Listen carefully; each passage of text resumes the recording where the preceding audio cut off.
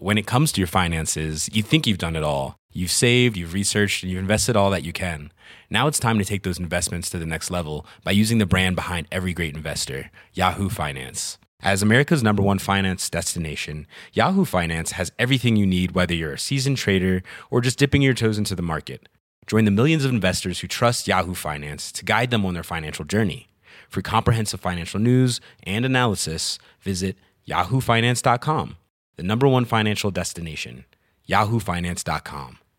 Hey, I'm Ryan Reynolds. At Mint Mobile, we like to do the opposite of what Big Wireless does. They charge you a lot, we charge you a little. So naturally, when they announced they'd be raising their prices due to inflation, we decided to deflate our prices due to not hating you. That's right. We're cutting the price of Mint Unlimited from $30 a month to just $15 a month. Give it a try at mintmobile.com/switch. $45 up front for 3 months plus taxes and fees. Promo rate for new customers for limited time. Unlimited more than 40 gigabytes per month. Slows full terms at mintmobile.com.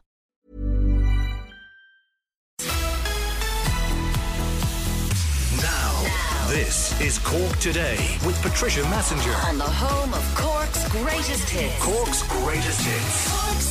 Cork's greatest hits. C103. And a very good morning to you. And while I'm talking about it is a foggy start in some areas. I had more of a frosty than a foggy start where I was coming from. But if you are driving in areas where that fog is still lingering, one of our regular listeners was on earlier to remind people to put on their lights while driving, because it is quite foggy. And if you come into a pocket of fog and you haven't your lights on, it can create all kinds of problems. So please be careful of that. And there will be a lot of that from here on in as we head into the winter months. A very good morning to you. Welcome along to Thursday's edition of the programme. John Paul taking calls at 1850 333 103, texting and WhatsApp 0862 103 103. Did you watch the presidential debate last night? We are looking for your thoughts and comments on it this morning. I mean, a lot of focus went on Peter Casey because of his comments yesterday, which had got huge media attention about the travelling community. So everybody knew he was going to be asked about it. I mean, all of the other 5 candidates very much picked on him and almost attacked him over his comments about the travelling community. Let's just take, John Paul has just taken a little piece out from the debate last night, and this is Peter Casey once again talking about the travelling community. And when I was down there, they mentioned to me that there was they had spent 1.7 million building 6 houses, and the travelling community wouldn't move into them because they wanted sheds, and they wanted stables, and they wanted half an acre per house. 2 stables per house and 1 acre of land. And then you come up to Dublin and you see people sleeping in the streets. You see the housing crisis you have in Dublin, and you think, why should they be given the right to turn down a house? I think that's wrong. But you said a moment ago you wanted to be president for all the people. Quite clearly you don't want to be president for the travellers. No, because they do not like you now based on what you've said. Well, you can't please all of the people all of the time. You know, I believe, though, that it's wrong that people are entitled to turn down houses. I believe in some situations, if there's, for example, a disability in the house, then they should be given a second choice. But if you lose your chance if you're offered a free house and a free home and you turn it down, I think unless there's a disability, you should go to the bottom of the list. Okay, that was Peter Casey, and actually what he was talking about was the situation down in Thurles, and he was talking about when he went to Tipperary County Council. They were one of the councils that nominated him in order to get on the ticket, to get on the president, in order to run for the presidency of this country. And of course it was the story that we certainly had discussed before. Do you know what I think is interesting about that? Because when that story first broke about that, the traveller families not moving in, initially what we were told was they wanted 2 stables, not 2 stables per house, 2 stables to cover the 6 houses, and they wanted a half an acre each. The story now has become that they want 2 stables per house. That would be 12 stables. and they want an acre each. It really has taken legs. Actually, if Peter Casey had checked in the McCarthy family, which is the family name of the travelling family, they've since come out and said that they never expected stables, and they didn't ask for stables. But what that they say they had been promised was grazing land would be made available, and that's where the dispute now is over them not moving into the houses. No, I think they'll build their own stables, but they want grazing land, and they want they want land. How much land they want, I don't know. Initially, we had heard it was half an acre per house. Which would be three of the six. It would be 3 acres in total. Peter Casey reckons that's gone to an acre each, which would be 6 acres. We know we had the executive from Tipperary County Council kind of saying over my dead body, are they going to get housing land to graze their horses, which is understandable and would go down like a lead balloon for people on the housing list in Tipperary if they heard that land that had been set aside for building houses is now instead going to be used to graze houses. Anyway, he didn't back down yesterday in the debate, and yesterday we were very busy on the programme with people commenting, and the bulk, I would say, certainly 75%, if not over, I'm probably being conservative saying 75% of the commentary we received yesterday was backing Peter Casey, and not necessarily backing him by way of giving him a vote, but backing what he had to say. And when I checked yesterday afternoon, every radio station around the country, and if you were on social media yesterday, you would have seen a huge amount of support for Peter Casey's view. I heard in the Senate, one Senator, Padraig McLaughlin, he actually suggested what Peter Casey did in his ignorance was say out loud what many people believed privately. Now, is that going to reflect in a bump in the polls for Peter Casey and a bump up in votes? Only time will tell. He's either boxing very clever in that he's almost doing a Trumpism. It's what the people want to hear. But then watching him last night, you would have to say the man genuinely believes what he's saying, because when he put it, or was it Pat Kenny put it, to all of the candidates, how would you feel about having a travelling community encampment close to your house, which is the fear of most people. All 5 candidates said, yeah, I wouldn't mind it.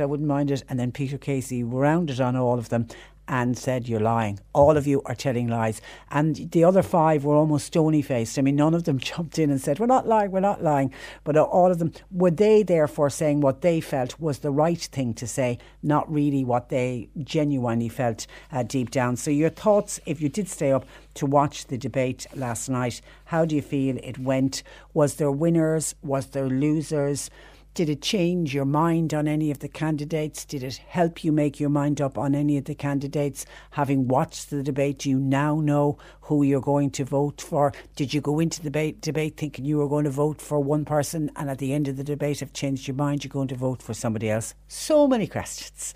If you have answers to any of them, let me know. I'd be interested in your thoughts. 1850 333 103. One listener says, hi Patricia, Pat Kenny should retire. This listener feels for the second time he banjacks the presidential election again. The comment re-Brexit was absolutely shocking, and he should be made to apologise. Also, his comment to Joan, I don't know which comment to Joan are you talking about.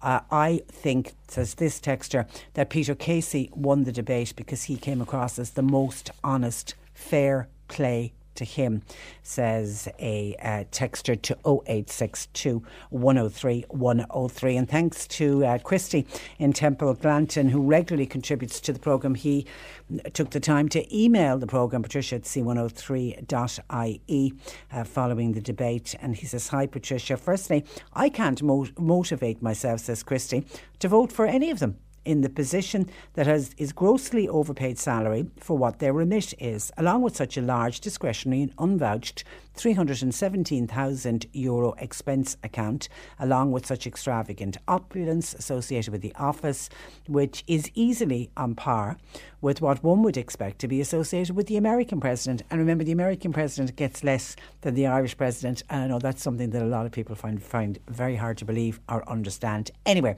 back to Christie's email.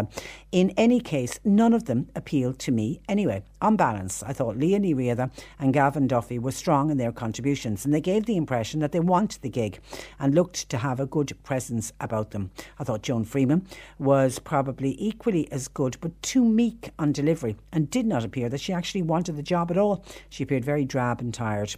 I thought Sean Gallagher looked too stern, rigid and motionless, more like a bodyguard, not presidential looking, which seems unusual for him anyway. Peter Casey started out very strong, but very poor contributions after that. Looked a bit like a guy out for a few pints with the lads. I thought Michael D was slaughtered and was totally at sea, given that he has spent 7 years in the job. He obviously hasn't his script writer with him. Definitely showed that he was not there for the people during the most severe austerity era of our time. He appeared to only have a few chats and a cup of tea and cake with the Taoiseach of the day over the past 7 years. If it was his first time running, he'd be near the bottom of the pile in my reckoning, based on his contribution last night. I feel he still is, with only Peter Casey below him on that pile. I thought they all got an easy run, with easy questioning, requiring very simple, straightforward answers, nothing too complicated. A person seeking a minimum wage job would face greater interrogation at an interview than they did last night. And as I said, can't motivate myself to vote for any of them, as I don't consider any of them genuine to come down to the level of the people they are expected to represent. Regards, that's Christy in Temple Glanton. And I think you raise an interesting point, Christy, about this just not having the apathy to vote. And I'm always saying to people on election day, I'm always encouraging people, go out and exercise your franchise, get out and vote, because you think of other countries where people aren't allowed to vote. For us as women, we think back to the suffragettes and how hard they fought for the right for women to vote. And I don't think I've ever missed, unless I think I was out of the country once for European elections, and that's the only time I missed a vote. I always, make the point of going out because I know how important the vote is. But I think Christy is, if there is that sense of apathy out there that people are kind of thinking, nah, none of them really represent me, or the other view that sure, no one's going to beat Michael D Higgins, he's a shoe-in, he's going to walk in. The turnout on this particular presidential election will be very interesting. And if it is a low turnout, I wonder will it be reflected in other people like Christy, who just don't have an appetite for this presidential election at all, and that none of the candidates are standing out as the ideal one for Christy. And I'm wondering, will other people feel the same way? And if they do, then that's what happened. They don't get motivated. They don't feel motivated by the campaign, and therefore they don't go out and vote. And that will bring us back to a bigger debate, which no doubt we'll have after the 26th of October. If it is a landslide win for Michael D Higgins, the question then will be asked, why did we have an election in the first place? And various people will come under the spotlight. Senator Gerard Craughwell, who started this debate, and I remember we must have been one of the first to interview him sometime last year, when he brought up this suggestion of saying that if none of the political parties were going to put forward a candidate, then he said he would stand himself. He wanted democracy. He spoke about the need for a presidential election. I remember interviewing him saying, but a lot of people are very happy with Michael D Higgins. A lot of people are proud of him as a president, and it could very well be a landslide victory. Why would anybody go up against him? He still reckoned that this is democracy and we need to have an election. So he was the first to start that whole campaign, which then motivated other people to put their names forward. And then, of course, we know what happened then. Gerard Craughwell came out and said, well, no, I'm not running. And people have said, did he ever have any intention of running or not? And then a spotlight will go on Sinn Féin, because they're the only political party to put up a candidate. And obviously, once a candidate was put up, then straight away you had to have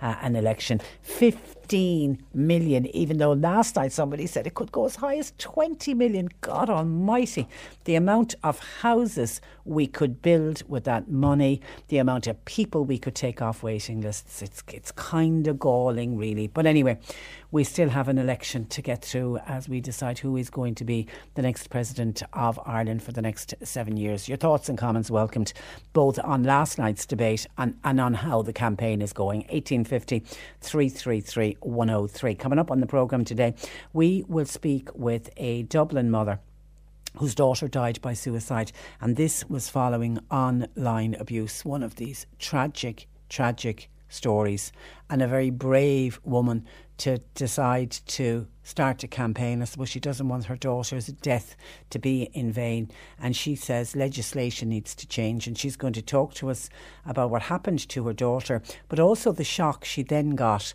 following her daughter's death, going to the Gardaí to say, what can you do for us? You know, she obviously had the names of all of the people that were bullying and doing the online torment, and it seemed nothing could be done because we need legislation in place. So we'll talk with her in a couple of minutes on the programme. There's a new board walk planned for Mallow. I think the work is due to start early in the new year, but now there's talks of how much traffic congestion those roadworks are going to lead to. There's already traffic congestion in the town. Is there any way around doing the work and minimising the traffic congestion? Or is it a case of people who live and work and pass through Mallow, you just have to suck it up? There's work going on. It happens in other towns. It happened before when the flood relief work went on in Mallow, in Fermoy. It's going on in Clonakilty. It's going on in Bandon. People just have to put up with these road works in order for the end goal, and then the boardwalk will be built, and we'll all be delighted with it. So we'll talk about that. Elder abuse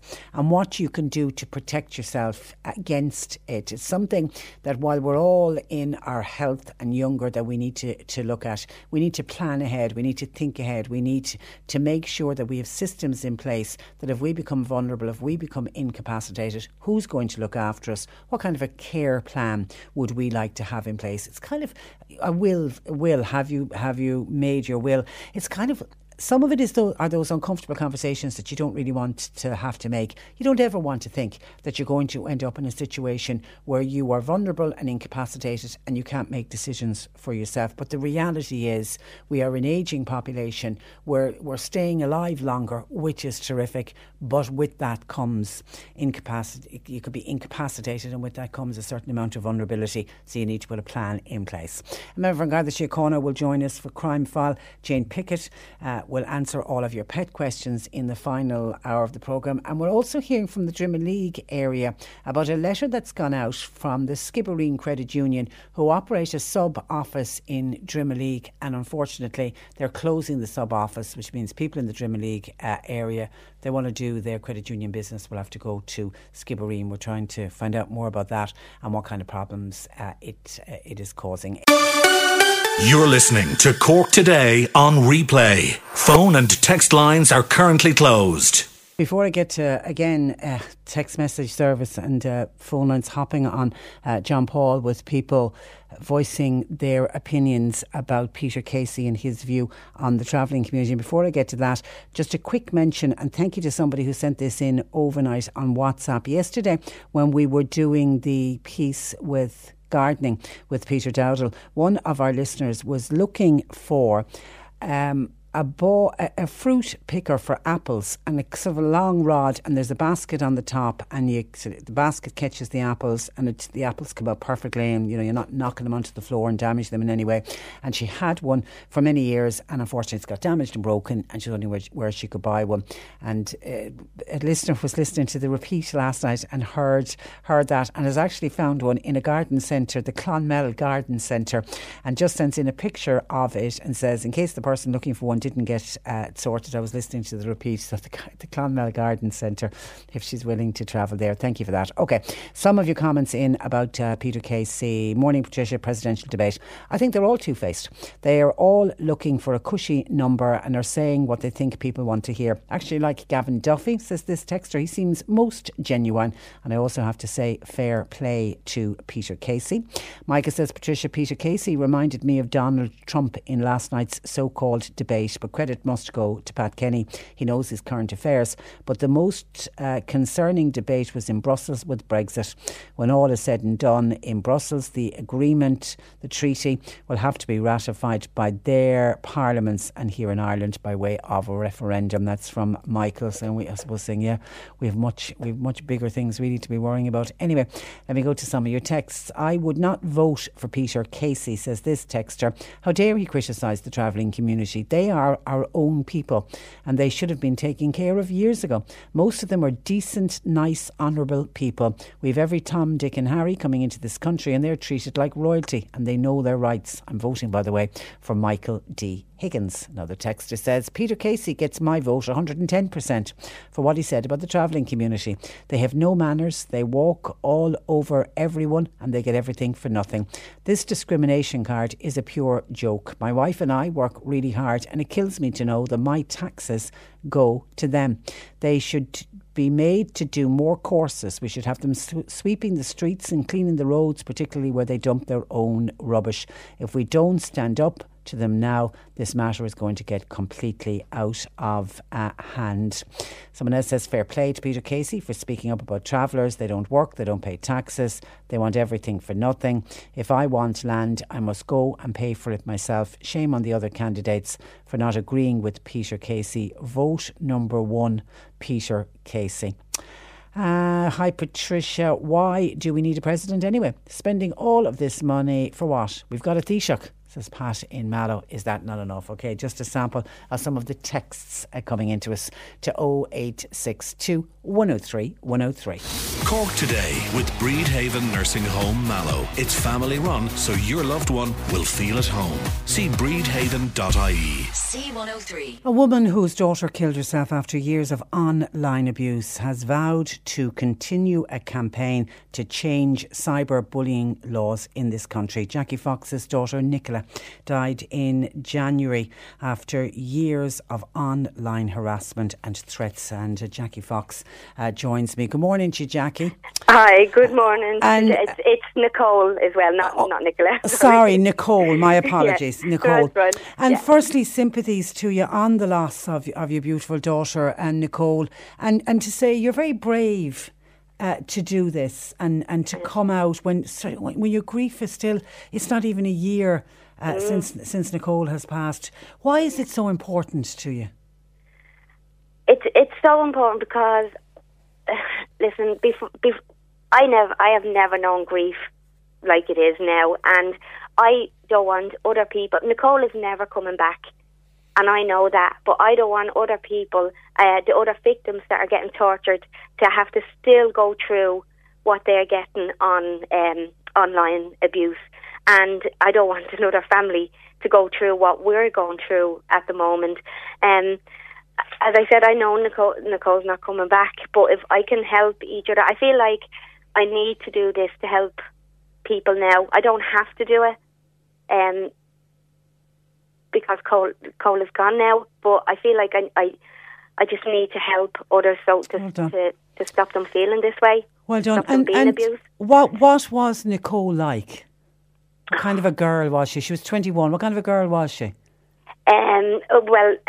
Before all this happened, Nicole was bubbly, normal, shy girl, but knew how to have fun. We have a mobile home down in Wexford, and we spent a lot of time down there where we did a lot jumping off the pier, beaches. You know, she was just an ordinary kid, a cheeky kid, don't get me wrong. She had our moments, and but she was just an ordinary kid who was dying to grow up and go out and live her life. Yeah, and that's when the problem started. Yeah, when and how did the abuse begin? It started when it would have been around when they were 17, and they were let into this place, and Nicole was beautiful. But you're always going to get girls who are jealous of that. Now, the two girls that started it in the fourth place, one of them has come out and admitted that they did start it through jealousy. And then, as you know, once they start something, it gets bigger and bigger, and it spirals into a load of people getting involved. Nicole never had a boyfriend, but she did. You know, she met guys. You know, like any other person would be. She would be 18, 19, 20 at this stage. You know, and because when she done herself up and went out, she was stunning, and she would get attention from boys. And nowadays, a lot of girls don't like that, and so obviously they were spreading vicious rumours about her. Nicole was physically, verbally, but also mentally tortured online. When did you become aware of it, Jackie? From the start. You had that kind of relationship that she was able to talk to you about it? Yeah, do you know what? We've talked about so much. I lay in the bed with her and we'd cry, we'd talk. She never held anything. The things she said to me, I was powerless. I went to the police. Online, they made up a fake Facebook page. And these two people in particular that started it all, a fake Facebook page was made up where they threatened to put her on life support machine after they beat her up. And they My God. made like a WhatsApp page, you know, where everyone can join in, where they spread vicious things on it, and you know, go die, no one wants you, everyone hates you, you know, pictures of how to kill yourself, slit your wrist, you know, just horrible. And a lot of them jumped in on this. But now I did go to the guards, Patricia. Nicole had said to me, you know, she took an overdose in 2015, and she was hospitalised for 4 days. But when she was released, she was sent to this place, CAMS. I'm sure I'm well aware of it, yeah. Now, they said she was sobbing in CAMS, and they said it was a stage you're going through. You know, you'll get over it. They said she had health issues and she didn't need medication or follow-up. So, okay, I'm saying I'm not used to this, do you know what I mean? So I'm saying, well, is it a stage? She was my oldest girl, do you know what I mean? But, you know, as it went through... after another 3 years of torment and torture, whether it was online, physical or mentally, this bubbly, funny girl, beautiful daughter that I knew went deeper and deeper into herself, which also led her to self-harm herself. She spent a lot of time in her room crying herself to sleep, and you know, I'd be talking to her, and I used to get her up and go to, you know, bring her to shops. We'd go to Bray for a walk at the beach, and, you know, just to try and get her out of her room. But they left her devastated. Well, you... And you knew... You knew these girls. And oh, yeah. I know. I'm not going to say I know all of them, because even some of them Nicole didn't know. They would just join in because of what they heard from the other girls. So she didn't even know everyone, do you know what I mean? But I know most of them. I did go down to the guards. Nicole had turned 18 at this time, and I did go down to the guards, but because sorry, getting me upset. I know. Listen, it isn't. That's why I said at the outset, you're a very brave lady. You went to the guards while it was ongoing. While it was ongoing, yeah. But because Nicole was 18. She's an adult. At this time, yeah, she had to make the complaint herself. Which, in the end, I'm glad she didn't, because she got so annihilated already. I learned then, to my horror, after Nicole had, before and after Nicole had taken her own life, that it's not an offence for someone to threaten anyone online. Patricia, I could look you up on Facebook and annihilate you, and there's not one thing you can do, because it's not an offence. It's not an offence for someone to say, you know, self-harm yourself, die. Go kill yourself. Go kill yourself. Drink bleach was another one. Sending pictures of a noose a rope on how to do it. Now, the guards did say to me it was a very grey area and that no one could be charged until the law was updated. Now, if I could just say, there is a law there. It's a law back in 1997, but it's more of a verbal law, like, to harass people, or it's more one-to-one bullying or groups of bullying, but there is no law. Back in 1997, there was no Facebook. We didn't have social media. Yeah. And it's so literally what it means is just updating that legislation to include a line to say including on online abuse. Yeah, it's not like I'm not asking them to bring in a brand new law. Just amend this piece of legislation that is already there. Yeah, and everything has changed now with technology. Like since 1997, there's Facebook, Instagram, Snapchat, group chats, Twitter, which can. Don't get me wrong, it can be a good thing for people, but it can be lethal. It can be lethal for the more vulnerable, the more vulnerable kids. Yesterday, kids, teens, and adults, not just kids. I saw yesterday this anti-bullying and online safety training is to be offered to every post-primary school in Ireland, and this has been done on a partnership. Actually, that Facebook are funding it. That a step in the right direction? Would that have helped Nicole in any way? It's a kind of step in the right direction. Listen, on the likes of Facebook, and I've said this, if a guy took off his shirt, and someone thought that was offensive, they'd report him, and he would get blocked for 3 days, say. But what is going on, being put up on these group chats and Snapchats and WhatsApps and whatever, aren't being taken down. They're not being taken down. And do you know why they're not being taken down? Because it's not an offence. No one has committed a crime to put these things. And that's what I'm trying to do. Nicole said to me, I knew this was going to happen with Nicole. And she did say to me that she was that she couldn't take it anymore. She didn't want to live.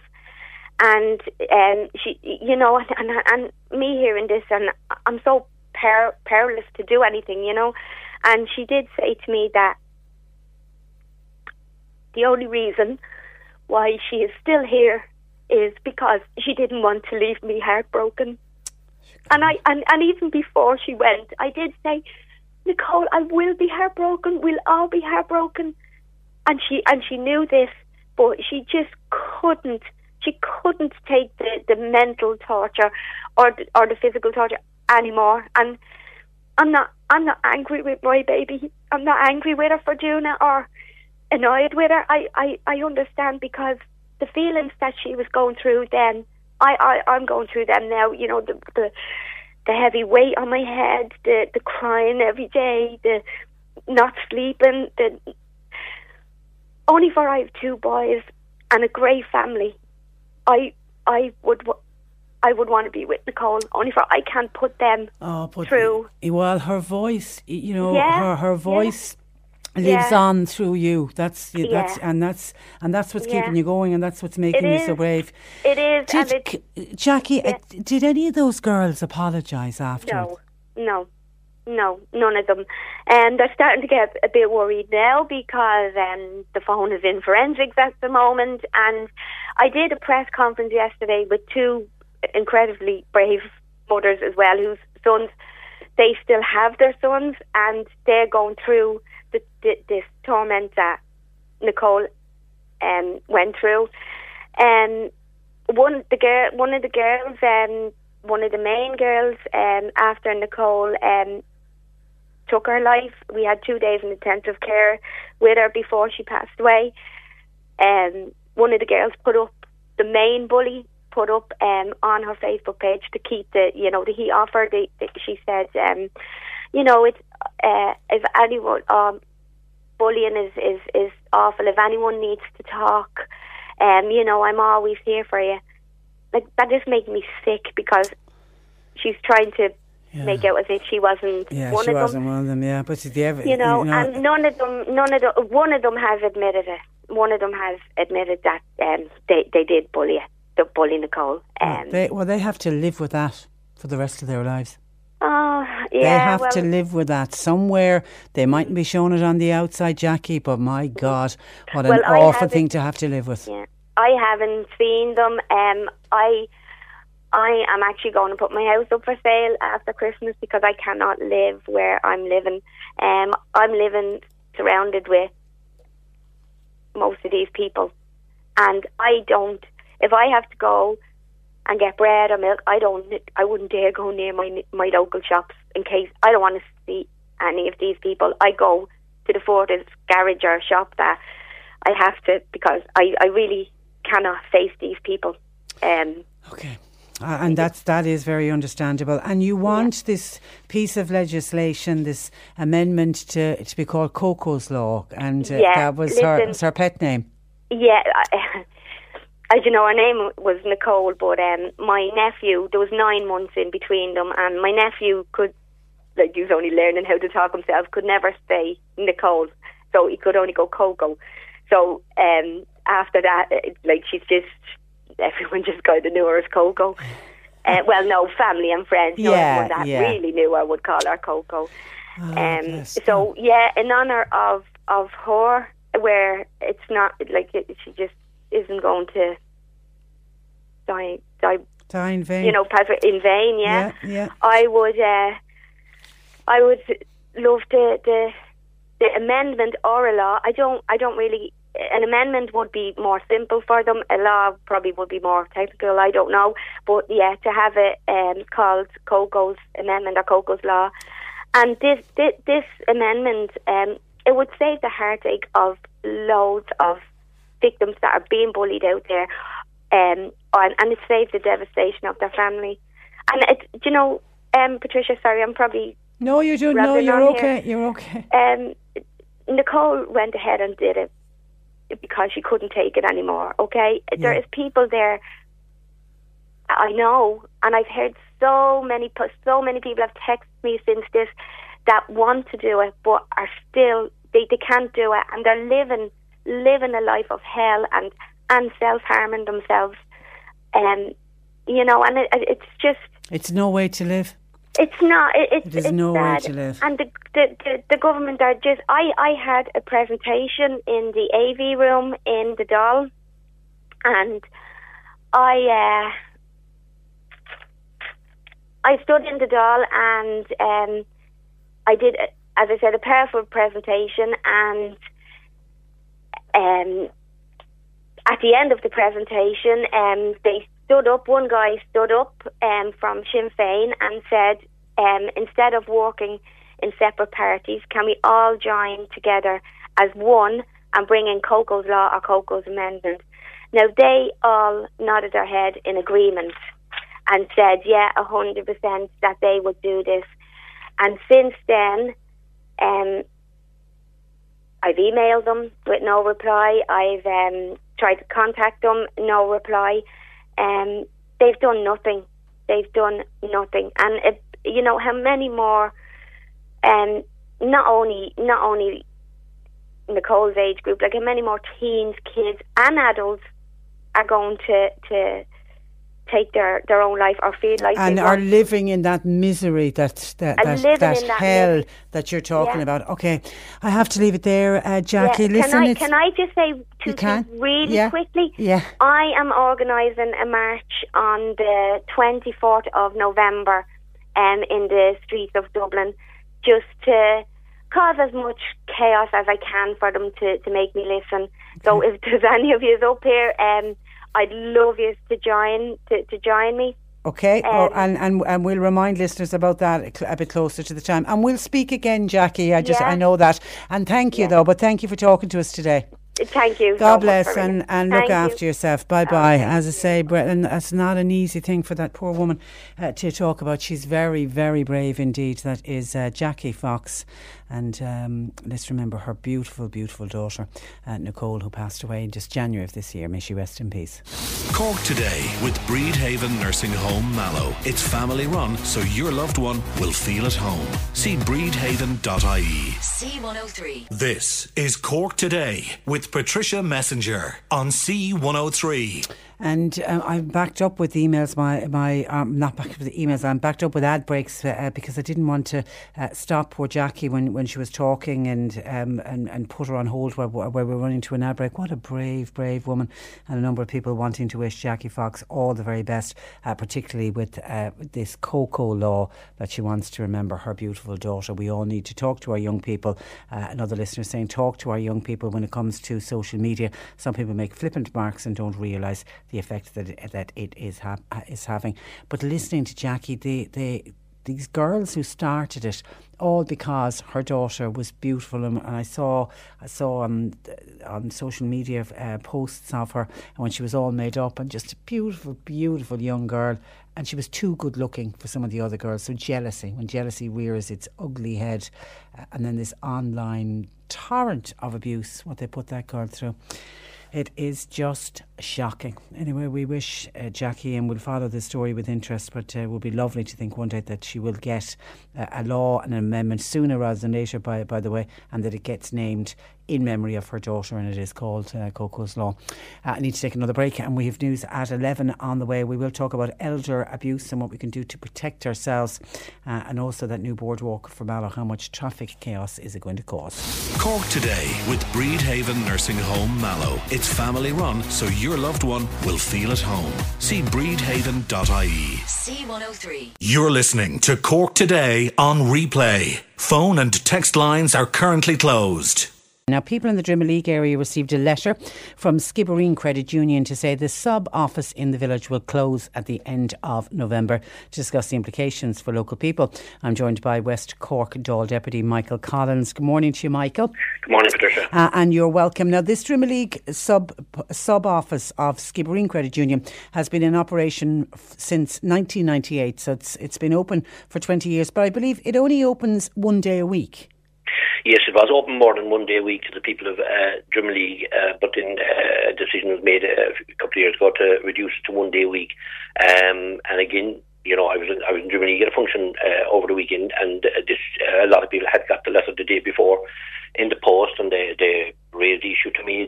I subsequently got a number of phone calls as well. People are, you know, I'd say upset and frustrated, and I can assure you one thing, Patricia, and probably you know me long enough, it hurts me to say anything negative about a credit union, because the credit union have been absolutely excellent to the people of West Cork. But in this issue, I don't know, was it thought out very clearly? The timing is awful, because it comes on the back of about 7 other closures in West Cork, between post office, schools, shops, right throughout West Cork. And it couldn't come at a worse time, to be honest with you. And probably people didn't expect this from the credit union, because they feel I think one of their slogans is putting people at the heart of everything, and this is not putting people at the heart of everything, and it's left a lot of people upset. Yes, I've spoken. I've looked at, you know, the letter they sent out. They said due to technical works, you know, with the current financial regulations, that maybe the premises wasn't up to scratch. Yeah, they would need to invest money into the building. But they also say in the statements that in the letter that they issued to local people, that the growing number of people are choosing the ease and convenience of transacting online, and that many of the members use both Skibbereen and Drimoleague. So, I mean, I'm assuming from that the footfall, even on the one day a week, is down. It's probably not justified keeping it open. Yeah, that's what I would read into the letter when I look at it. But my argument there, and my discussions with Skibbereen Management and Skibbereen Credit Union, because I've asked them to go back to the board. It's a local decision, it's not a national decision, I accept that. And it's a Skibbereen board of credit union decisions, and I've asked them to go back and reconsider this. But I said, if you open premises only one day a week, you can't expect a strong foot flow to go through that premises. Now, to me, Drimoleague is an ideal setting in its own right, because it's the centre of West Cork, and it's people are basically having to pass through Drimmen League on a regular basis to go anywhere in West Cork. And if it was open, then maybe flourished and expanded on several days a week, people would have used the credit union from right through West Cork on its way through Drimmen League to do their business. But they didn't get that opportunity. So you know yourself, even if I'm not a Drimmen League credit union customer, but I am a credit union customer somewhere, I'll stop in Drimmen League if it's open every day when I'm passing. But if it's not open, you're very confused. I don't know what day that's open. I'm not going to stop. So I feel that this is closed. If you continue to drop the days of opening, it's going to drop the foot flow going through. People want to do their business. They might be able to wait till Friday. Saturday might have been an option, like some credit unions open on Saturday and they're very successful. But I've asked them to go back and look at this, and they promised me they will. At least they haven't said they will reopen it. Obviously, they want to talk to the board and make a decision. Now, I met also this morning with the League of Credit Unions in Dublin here this morning. Okay. And I brought this issue up to them because I think they have to look at the bigger picture. There's a lot of sub-branches from main offices in West Cork and Ireland, and is this a decision that's going to start creeping in, that they're going to close the sub-offices? And they've promised me that they're going to look into this issue, obviously, because they weren't fully aware of that, which I fully understand that. But I've also asked them to explore the option that would Bantry, which is again independent of Skibbereen, or Dunmanway, which is independent of both, consider to come into Drimmen League to open a credit union. You know, there was an issue before in Castletownbere where Bantry have gone up there and are running the Castletownbere credit union. You have the situation where Skull is being ran by Skibbereen successfully. But what I'm saying is that we have to look at every option, and they have promised me they are going to look at options. But are you going to pit one credit union against another credit union there? We have no other choice in this. I mean, look, I'm quite happy if Green rescinds the decision to come back and say, okay, we're going to do something here. We're going to change this decision and we're going to try and turn it around. If they're not, we have to look at other options. And I've asked them to look at all options here because we have to have all options on the table, Patricia. It's a big loss to the people of Drimmen League. That's the way they've, and the function that I was at, there was quite a large amount of people, and individual people came up with this issue and have rang and contacted me since, as they probably have other public representatives.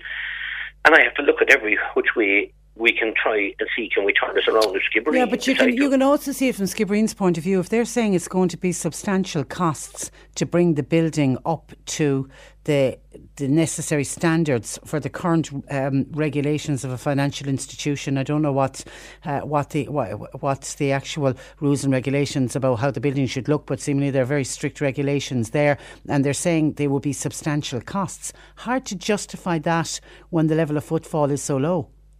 Well, I think that footflow, if they reconsider their position and consider opening the credit union there on a more regular basis, I think the footflow will definitely increase from right throughout West Cork. I think there's an opportunity there. As I said to you a while ago, the sub-office in Skull is a fabulous building. There's no reason why Drimmen League can't have the same building as... Yeah, but are we back again to people choosing to do their business online?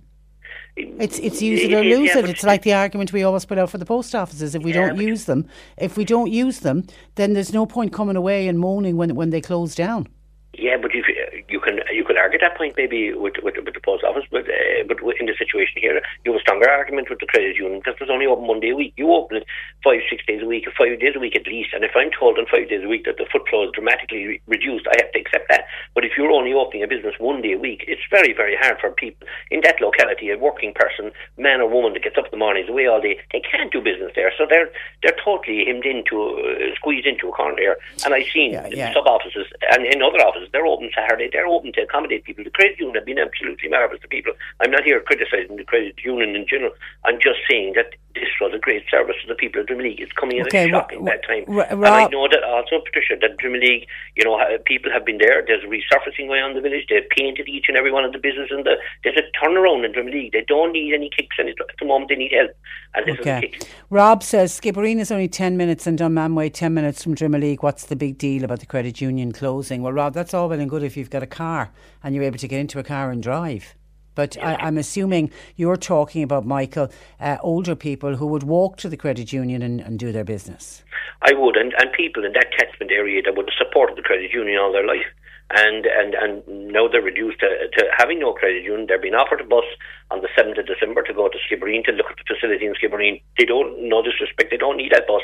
They need their credit union open in Drimmen League, and the Drimmen League people have requested that, and I think they deserve that. And at least, if in fairness to management in Skibbereen, I've been promised that they're going to go back and discuss this at the board level again, and I'll await that decision. And I've also been promised this morning by the heads of the League of Credit Union that they will look at other options as well as the Skibbereen option.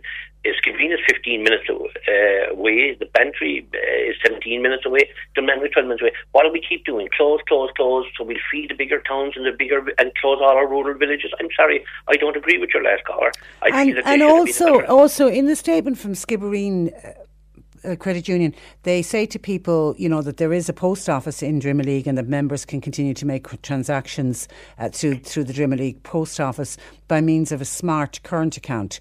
Do I take it from that somebody will have to open up a smart current account with An Post, which I'm assuming will come with a cost? Absolutely. And I mean, look, the Drimoleague post office is an excellent post office now. We've been told that Drina is closing, that they're advising people to use the Drimoleague. That's An Post. When they sent out a letter talking about the closure of post office, the Drimoleague post office will service the people of Drina. Like the credit unions were there for maybe small time loans and other businesses that people had worked with them and had worked excellently with them, and this opportunity isn't there, unfortunately. That won't be the case of the post office in Germany. That can offer plenty of other services, but the service that the credit union was offering is slightly different, and this is an opportunity that I think a situation that people in Germany are very unhappy about this closure. All right, so you say that you've gone back, the board are going to look at it again, is what you're saying? Well, I've asked the management yesterday when they spoke to them, would they go back to the board and ask them to reconsider this decision and look at maybe doing up the building and look at opening it for days. And if not, then I've asked the League of Credit Unions to look at that, yes, but look at other options as well. Don't see closure as the way out. As I say, it comes in the back of a dreadful time for West Cork. There's lots of businesses and it is factual, unfortunate. This is what's happening. We need to protect and fight for the retention of a lot of services, and the Credit Union in Drimoleague was one excellent service that people wanted and are very worried to go to this closure. Okay, keep us updated, Michael. In the meantime, thank you for that, and thanks for joining us. 1850 333 103. Due to works being carried out on the water treatment plant in Fremont, those living in high areas in the Fremont area, I'm told, will experience water disruptions today. Okay, in case you've turned on your tap and wondering what is going on, that's the works they're carrying out at the treatment plant in Fremont. Back to last night's debate and some of your calls into John Paul at 1850 333 103. John in Cove says, I feel all of the 6 candidates spoke like kids last night on the debate, and I'm totally in agreement with Peter Casey and the way he spoke out. He is speaking the truth, even though the opinion polls are saying differently. Well, there hasn't been an opinion poll taken since Peter Casey came out with these comments. That's what I'm most interested to see, the next opinion poll following Peter Casey's comments, to see will it affect his standing in the polls. Mary in Mitchelstown, all my family will be voting for Peter Casey. We feel he is a truthful man who wants lies. We want to hear the truth.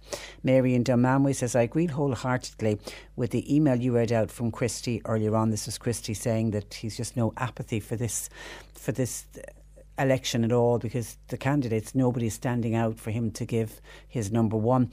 Mary's in this very same boat. I have no interest in any of the candidates. I feel Gavin Duffy and Leonie Ria that stood out last night, but I felt Michael D looked like he was in space. He actually came across as greedy last night. Michael D didn't really address the question of pay. I felt Michael D has had a good time for the last 7 years. That's why he's running again. He wants more of the same. William in Mallow, I feel our country doesn't need a president, but I am in the Sean Gallagher camp this time round. I did vote Michael D last time, but I felt the most truthful person and the outstanding one for me last night was Joan Freeman. I felt she was ahead of Michael D. I thought she performed well and answered every question. Claire says, I thought Michael D was completely arrogant. I thought Peter Casey was the most truthful last night. Nora in Clon, my opinion of Peter Casey went up last night. Michael D is still my number one, but I'm now considering giving Peter Casey my number two. Michael in Mitchelstown totally agrees with Peter Casey. I'd never even thought of him as a candidate, but he's speaking out and saying what those behind closed doors are saying and have been saying for quite some time.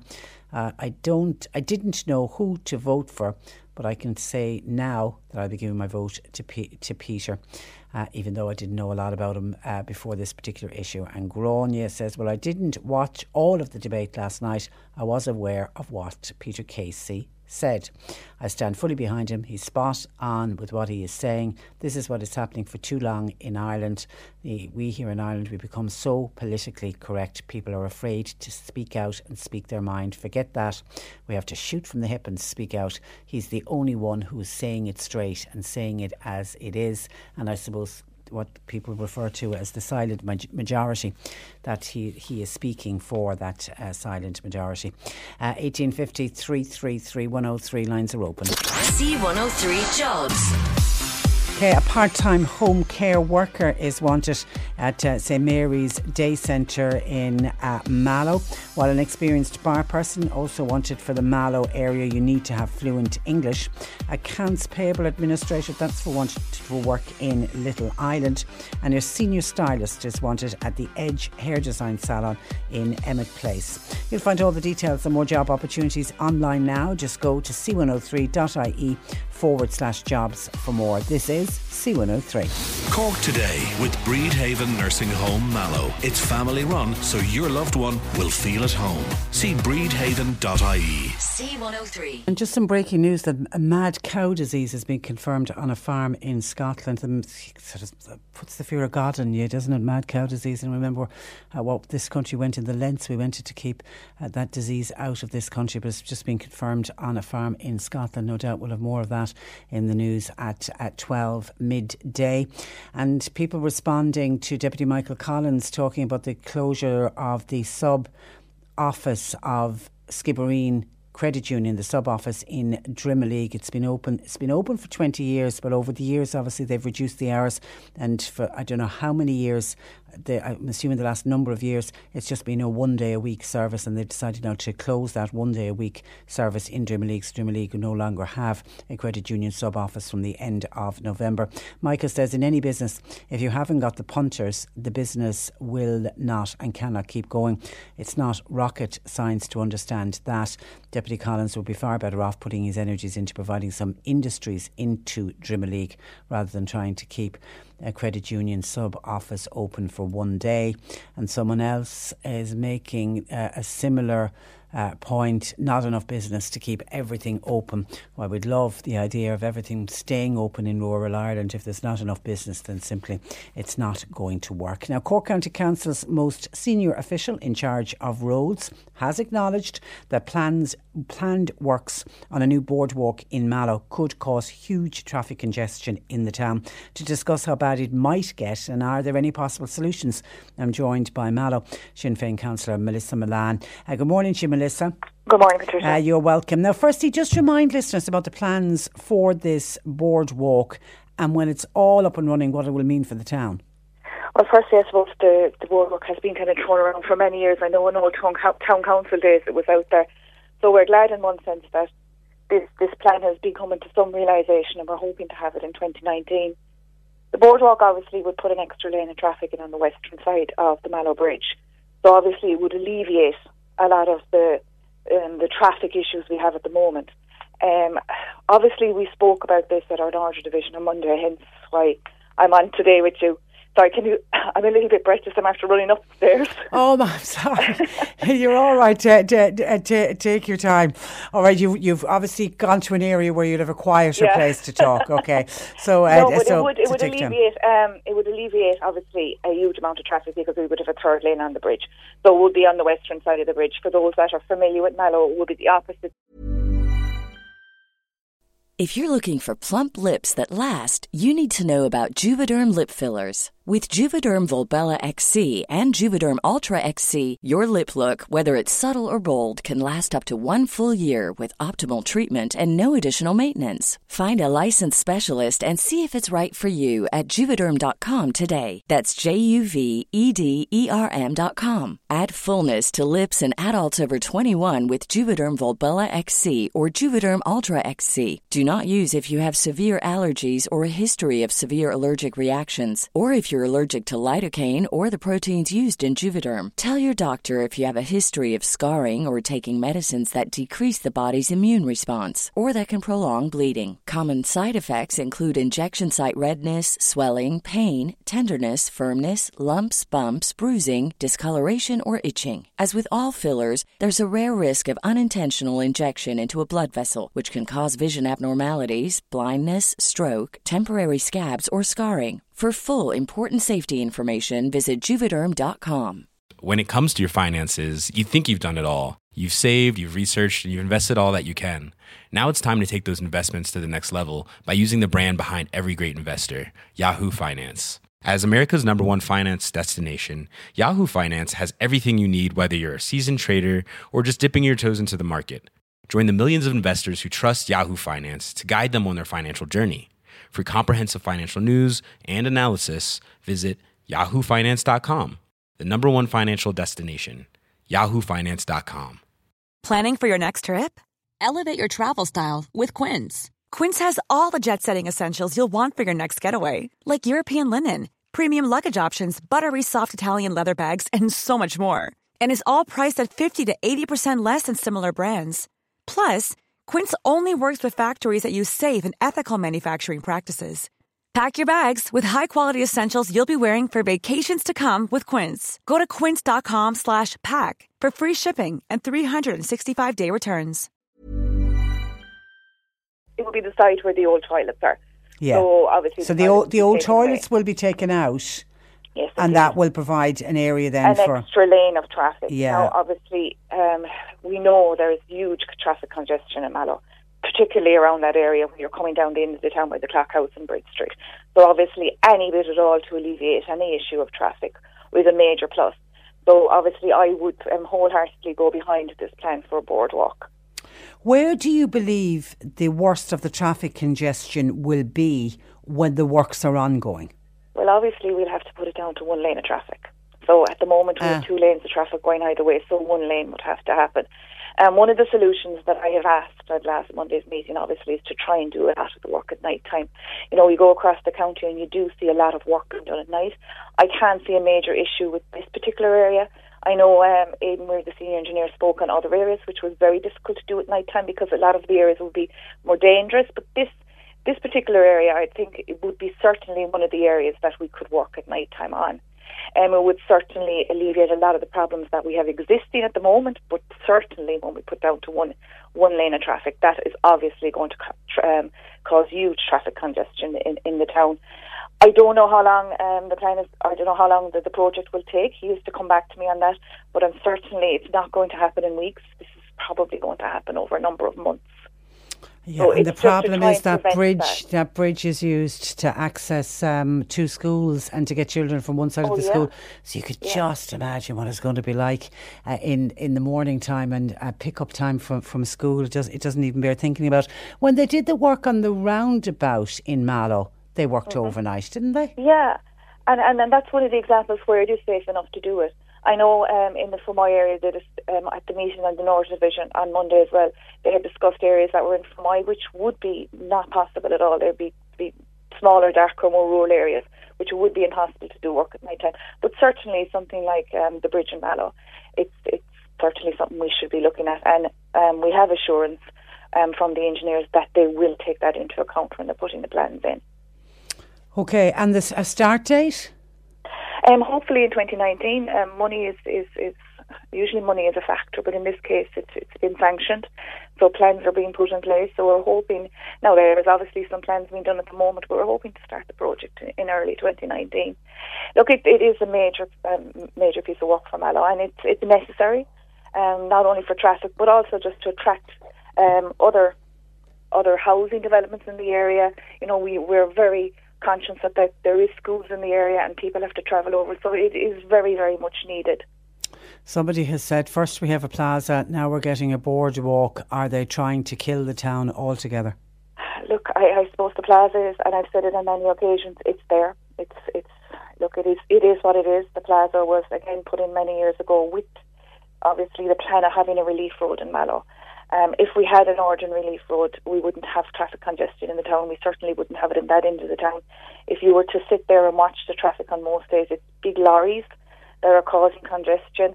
And obviously it's also people that don't obey the rules of the road where they go through the yellow box. But not only that, we do have an issue with traffic in Mallow. A relief road is what we need.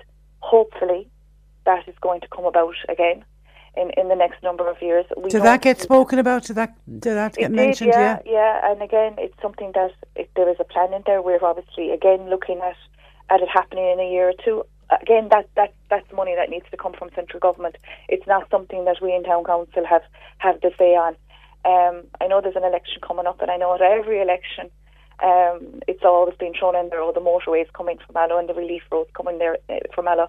But I hope this time that when there is an election coming about, that it really does come, because for the last number of elections we've been promised it. It's badly needed. We don't need to wait for the motorway to have the relief road. It can still happen. That would alleviate so much traffic at that end of the town, particularly with lorries. And Aidan Weir, at that meeting where you spoke about the boardwalk, hopeful construction of a Northern Relief Road might start within the next 3 years. That's still very much but again, on the wrong finger. That's the might word. And 3 years, you think, God.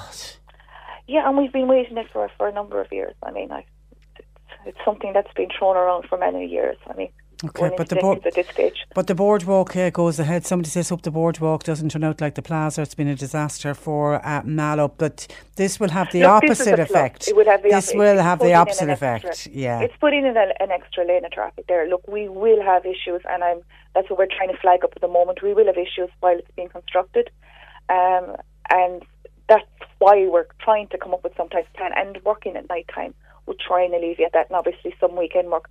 Look, we know ourselves, everyone that's living in the town, the peak areas of town, which are schools, and in the evening after work, that's where traffic is at its worst, and they're the times we're going to have to try and alleviate.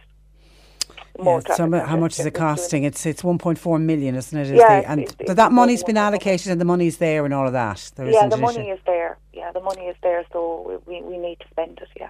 So is it a case, Melissa, and I've often mentioned this before, people just need to be patient. Now, everyone will get frustrated when they're caught up in a traffic jam, but we're just going to have to be patient while the work is ongoing. Yeah, we do. I think I'll give you a perfect example is of Butterfint town. I'd say we will go back certainly prior to 2014. Their streetscape was in an awful state. The roads were in an awful state. They went through an awful lot of work. It took well in excess of the time that was planned for it. Obviously, there was various historical things were found in the road or whatever. But if you look at Butterfint now, and you look at the businesses in Butterfint, and you look at the parking and the fantastic work that they've done to their town, but they did have a problem for a year or so. But look, it's paid 100-fold now. Actually, I think Butterfint is one of the towns where they're really, really proud of what they've done, and it's because of that work, and because of obviously the amount of community groups that were lobbying to get that work done. They've stayed together, and they have a fantastic community council there. They have plans not just for this year, for next year, but for the next 5 years in place. You know, they're shovel ready, waiting for grants to come.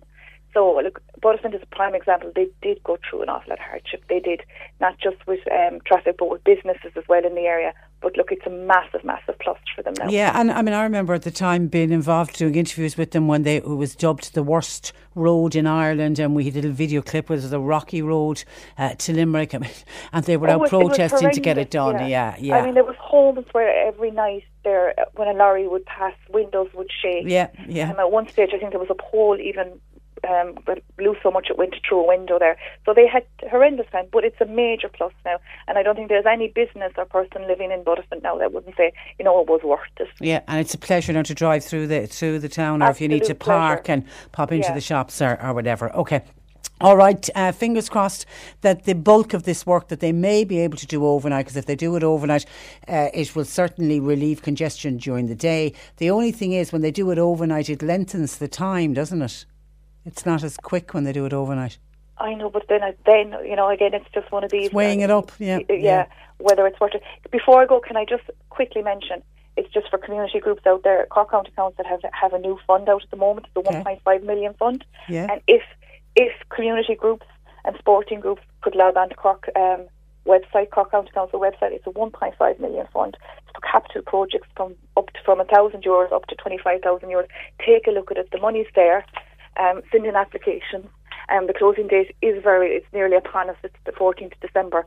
But, certainly for any community groups out there or sporting organisations that are in need of funding for capital projects. And what kind of, give us an example of a capital project that you think would be suitable? Well, for instance, if you had upgrading of any equipment in sporting groups, okay. Certainly for if someone wants to become more energy efficient within their community centres or whatever, that's the type of funding that's there. Okay, get in there. Certainly, community groups, take a look at the website. Okay.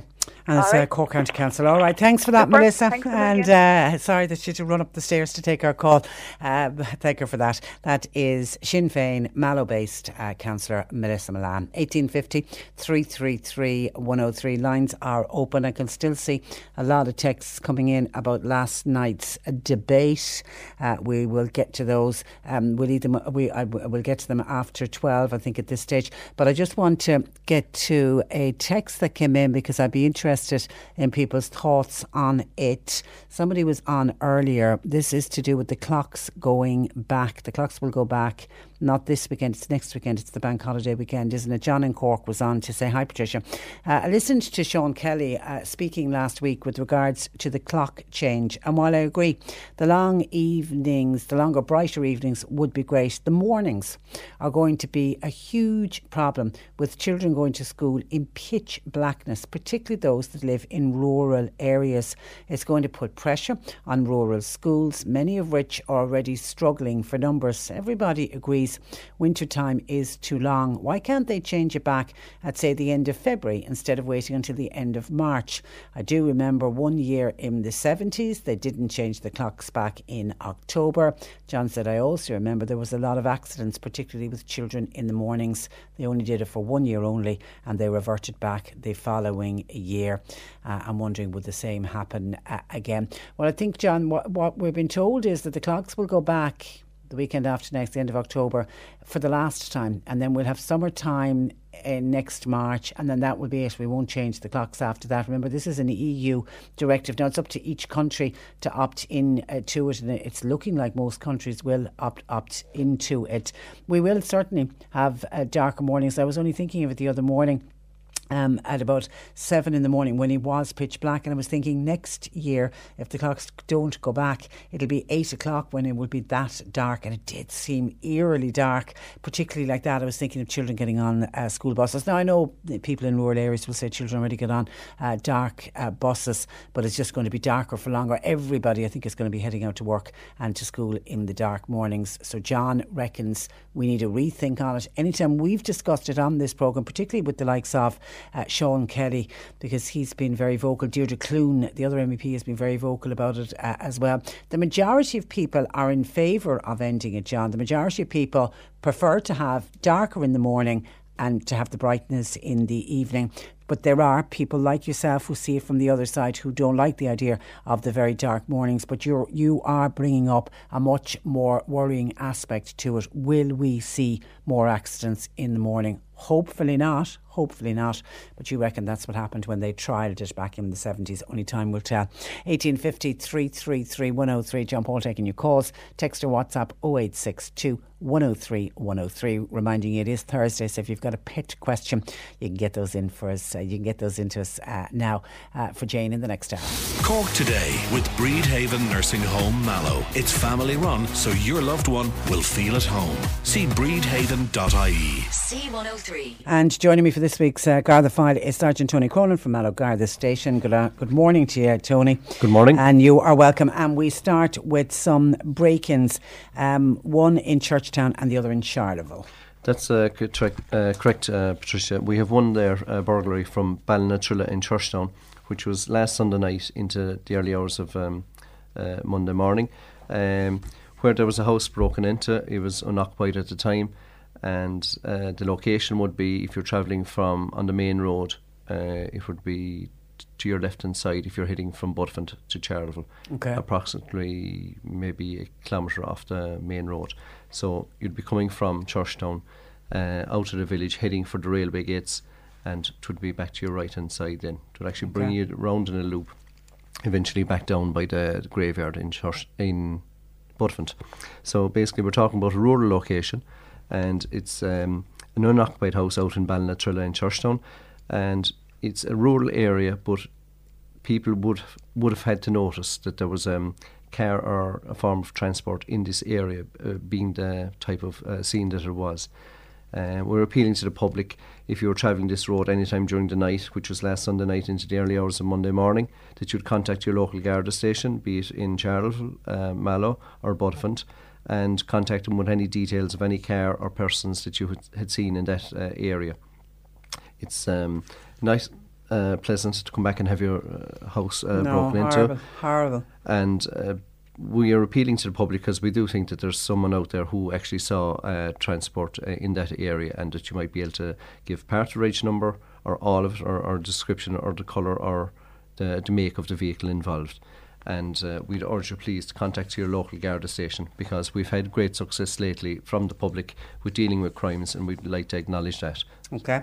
So that was last Sunday into Monday morning? Into Monday morning. Okay. And then the other was Charleville? The next was a burglary in Charleville, out in Batdunnigan Place in Charleville, and from a mobile home.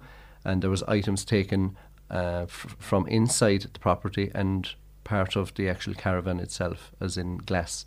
Okay. So we're appealing to the public again. This is a daytime crime. It was last Monday, probably from 4 p.m. to 8 p.m. So you had 2 or 3 hours at least of brightness. It's a busy area in Batdunnigan Place. You know, there's always it's a residential area. You have people on foot. You have cars in and out. You have people coming and going from schools, etc. And there's a sizable population there. So we would ask the public please to come forward with whatever information you have in relation to that. You possibly saw people around the caravan, and if you could give the local Garda station in Charleville a ring on that on 063 81222, and basically people can be excluded then from the investigations if you could forward the information, please. Okay, and thankfully it's a quite enough week. You've got the last as a theft from an open unsecure van. Yes, this happened yesterday. It happened between 4:30 and 5 o'clock yesterday evening in the Turrets in Charleville. Now the Turrets would be as you pass out beyond church in Charleville, heading out of town. On that stretch of road, it would take you out towards Ballygran, on for Batdunnigan Place as well. And we had an unsecured van. It was a transit van, white in colour. It was unsecured, and there was items taken from this van. Now the items were taken out from the van would have been a consaw and chainsaws.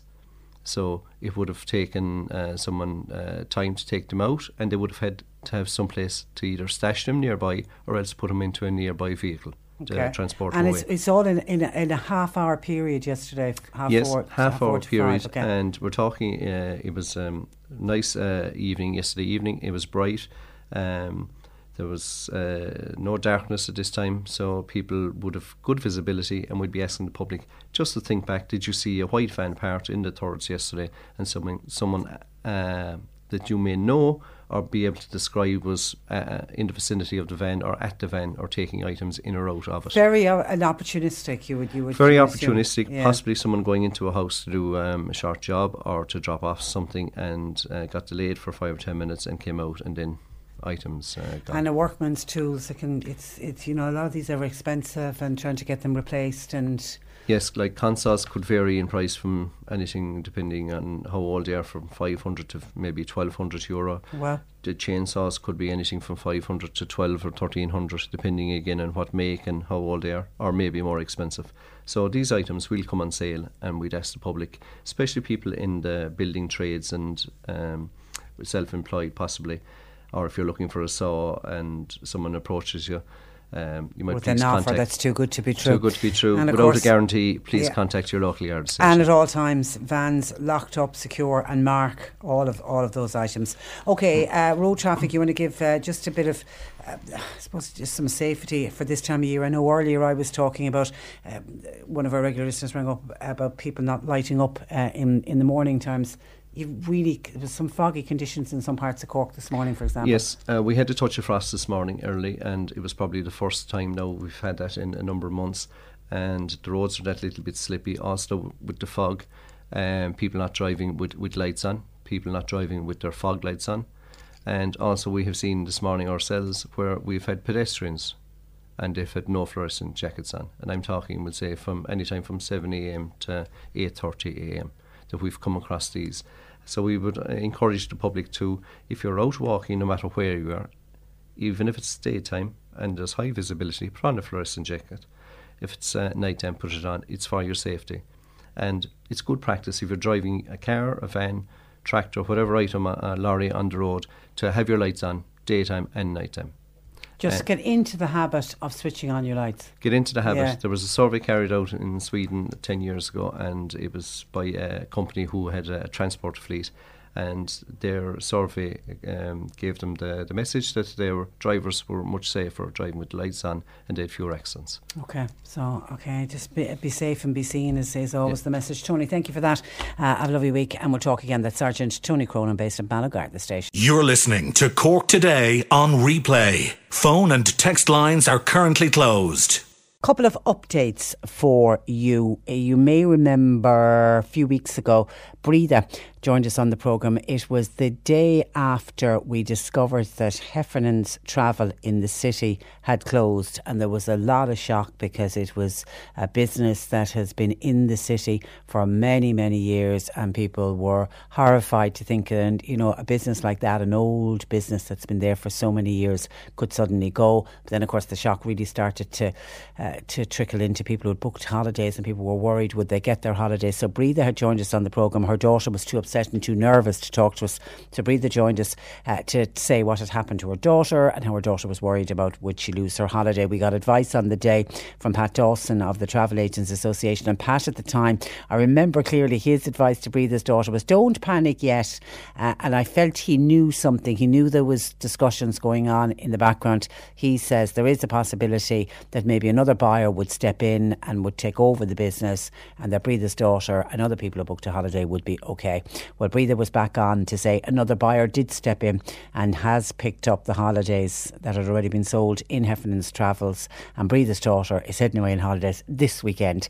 And if I remember rightly, I'm sure it was the boyfriend, was it, bought it for Breda's daughter. It was kind of a surprise kind of a thing as well. Anyway, I hope they have a lovely, lovely holiday, and they're getting away to the sun for a little while. We hope that they really enjoy it. And thank you, Breda. It's always great to get updates, because often we highlight these things and then we don't hear anything back. And there was another update that I've had for a couple of weeks that I just didn't get around to mentioning, and it was Anne in Shanballymore. Anne had contacted us earlier in the year.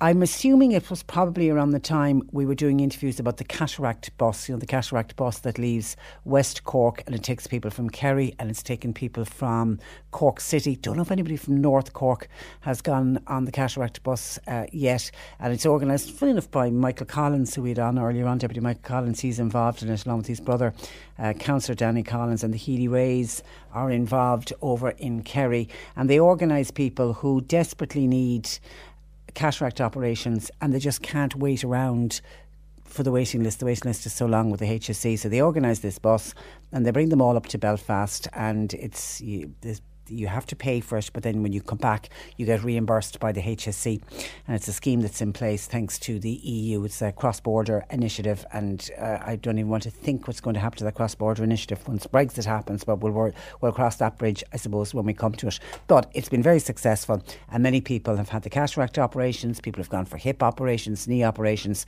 but by far the biggest bulk, certainly from us here in Cork, are cataract operations, because they can go up, they stay overnight, they're done, and they're back down the next day, and it's very, very successful. Well, Anne had contacted us earlier in the year complaining about the waiting list for cataract operations. She had finally got an appointment for her operation at the start of this year, and the operation was scheduled for 2020, so she was going to have to wait over 2 years to get her cataract operation done. And I don't know if she was in a position or not to go on the cataract bus, but she just wanted to highlight how shameful and shocking it was that we're asking people to wait 2 years for a cataract operation. But then she said in September, out of the blue, she got a call from the HSE to say would she like an appointment with the Martyr Private.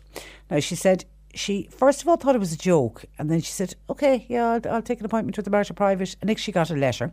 She went into the Mater Private, they took a look at her, said, yeah, you're suitable for cataract operations, and she contacted us at the start of this month to say she had her operation at the end of September and all has gone well. Isn't that great? Now that would have been under the National Purchase Treatment Fund. And coincidentally, I noticed in the budget this year, when they were announcing everything for 2019, 20 million extra is going into the National Purchase Treatment Fund. So more people who are on the waiting lists will get calls to say, would you like to go to a private hospital in your area? And you don't have to pay for anything. You go in there and they do everything, and it's the same as if you were a private patient, but you go in and you get the procedure done. And they're doing many procedures. It's not just cataracts. Now I know I had a family member who got one of the appointments. I don't know if it was the Mater Private, but anyway, it was one of the private hospitals in Cork for a knee operation, and it was deemed too complicated. They were doing the more straightforward ones, so she unfortunately wasn't accepted. But she's all going well, is going to be going in to have it done with the HSE quite soon. So I don't know if that's the same across the board, that they do the less complicated ones. But certainly, if you get contact, if you either get a phone call or if you get a letter from any of the private hospitals saying, do you want to come for appointment, grab it with both hands and go in, because they don't have the same waiting list that we have with the HSE hospital. So Anne in Shanballymore, my apologies that I'm 2 weeks too late coming to you with your update, but I was absolutely delighted to hear that you got sorted out and that your cataract operation went ahead successfully. Good on you.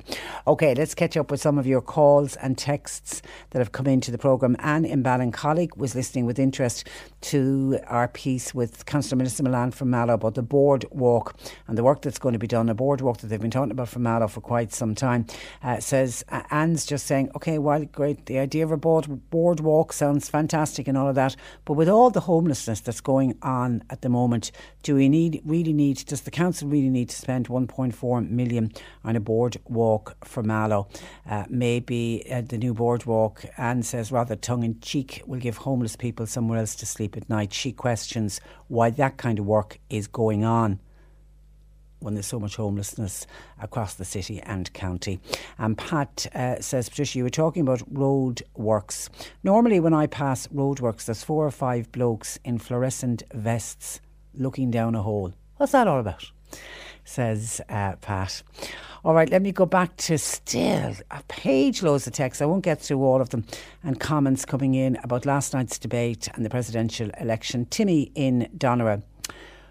What did the people make of Pat Kenny's comments last night to Joan Freeman when he said, was she out of touch with the people of Ireland because of the way she voted in the abortion referendum? She was against abortion and was quite public in that she was against abortion.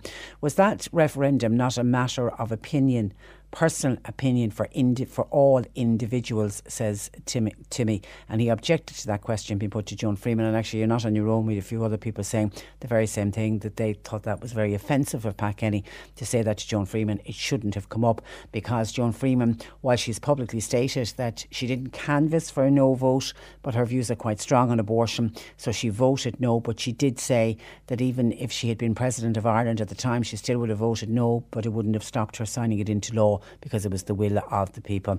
So a lot of people felt that Pat Kenny was wrong to bring that issue up last night. Timmy also said they spent time speaking about expenses. I was listening to people commenting on the expenses, but not one thing will change, whoever gets into the Oras, for the next 7 years. But what I would like to know, why the abortion referendum was brought up by Pat Kenny and other people's view as well. I can tell you now, other people felt the same way as you, Timmy. They felt it was wrong, that it shouldn't have been brought up.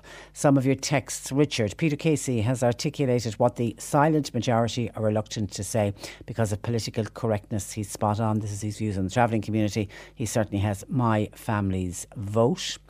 Makes no difference, as another texter, who gets elected president. He or she cannot express an opinion. Head of government should do the job in tandem. Make them earn the outrageous money they're already getting, says the texter. Tim says Michael D was 70 70% at the start in the polls. Next he went to 66. He will not break 60 in the next poll with a week left, says Tim. Hi Patricia, says Margaret, I watched the debate last night. I was disappointed. Michael D was very poor. Sean Gallagher was good, as was Gavin Duffy. Peter Casey did well on the Traveller issue. He told the truth. I don't know. Was there any one, though, outstanding candidate? I would like to see Sean Gallagher do it, but I'm wondering. Thanking you, says Margaret. Only in the privacy of a polling booth will people express their true opinions on Peter Casey. They might make him as popular as Bishop Casey of old, once a champion of the homeless in London. However, the Travellers deserve spaces for at least 2 vans and 2 jeeps and a few stacks of tyres. And they still need to have time for their horses, but they might help out with the tidy towns, says Tim. And I'm assuming Tim is being rather sarcastic with that particular comment. How long it took us to get somebody like Peter Casey to look at what a lot of people feel about the travelling community. There are travellers living in my area and they have 8 cars. Why does nobody check up where their money is coming from and all the handouts that they receive? Hi Patricia, I've always voted but don't think I'm going to be voting this time round. I cannot vote for any of them due to how wasteful it all is and due to the difficult circumstances many people find themselves in. We can't afford the expense of the office as it presently stands for what we get in return. I feel in the event of a low turnout that Liam Ní Riada could do very well, or at least come in a close second, because Sinn Féin usually are very good at getting their vote out, and if they get their vote out, she'll do well if there is a low turnout. I actually believe Liam Ní Riada could make it. By the way, I don't disagree with Peter Casey. I don't know if that is a good enough reason though to vote for him. If I do vote, I would be inclined to vote for him. Someone else says, I didn't like the dig that Pat Kenny made to Liam Ní Riada about the IRA. I think Sinn Féin are more closely affiliated to the ICA these days, says a texter. I would not vote for Peter Casey. How dare he criticise the travelling community? They are our own people and they should have been taken care of years ago. He is wrong to take the views he is taking. And just one final one on it, Patricia. The Travellers are always playing the racist card. If I put a few piebald ponies on my lawn, I would turn a few heads. I can say there was a time, but my way of travelling was with a pony and trap. But the roads are busy now, so that day is gone. I need to move on. Don't be drawing attention to yourself. Every nationality can fit in when they move to Ireland. Why can't Travellers do the same? They need to stop bullying and ganging up and get a job, go out to work. And another thing is they need to stay in school longer and don't get married so young. It'll give them a chance in life. Forget having all of these big families. They need to remember it's 2018 now. Okay, as I say, it's just a sample. I could go on and on and on, but I won't, because a lot of them are very similar. The 1850 333 103. Don't forget your pet questions, please, because Jane Pickett, our resident vet, will be joining us in studio. You can text or WhatsApp a vet question to 0862 103 103. The C103 Cork Diary. With Cork County Council. Supporting businesses, supporting communities, serving Cork. Visit corkcoco.ie. The Q Centre in Mallow, they've got places remaining on their upholstery taster course. It runs on Wednesday afternoons between 2 and 4. The course is free and it's offered to adults who wish to return to education part-time. To register, if you'd like further information, contact the Q Centre on 022 55452. The Irish Wheelchair Association in North Cork, they're looking for the support of local people to assist them with collections and events during the Angels National Fundraising Campaign, which will run from Thursday the 8th and Friday the 9th of November. If you can spare time to volunteer, can you call Anthony at 085 88 77922. The Three Tenors appear in concert at the Church of the Resurrection in Mallow this Friday night at 8 o'clock. Tickets are available at the Parish Centre with proceeds going to the Mallow Parish Capital Project Fund.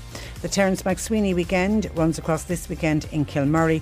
The opening address will be by Cathal Brua McSweeney on Friday night at 7:30.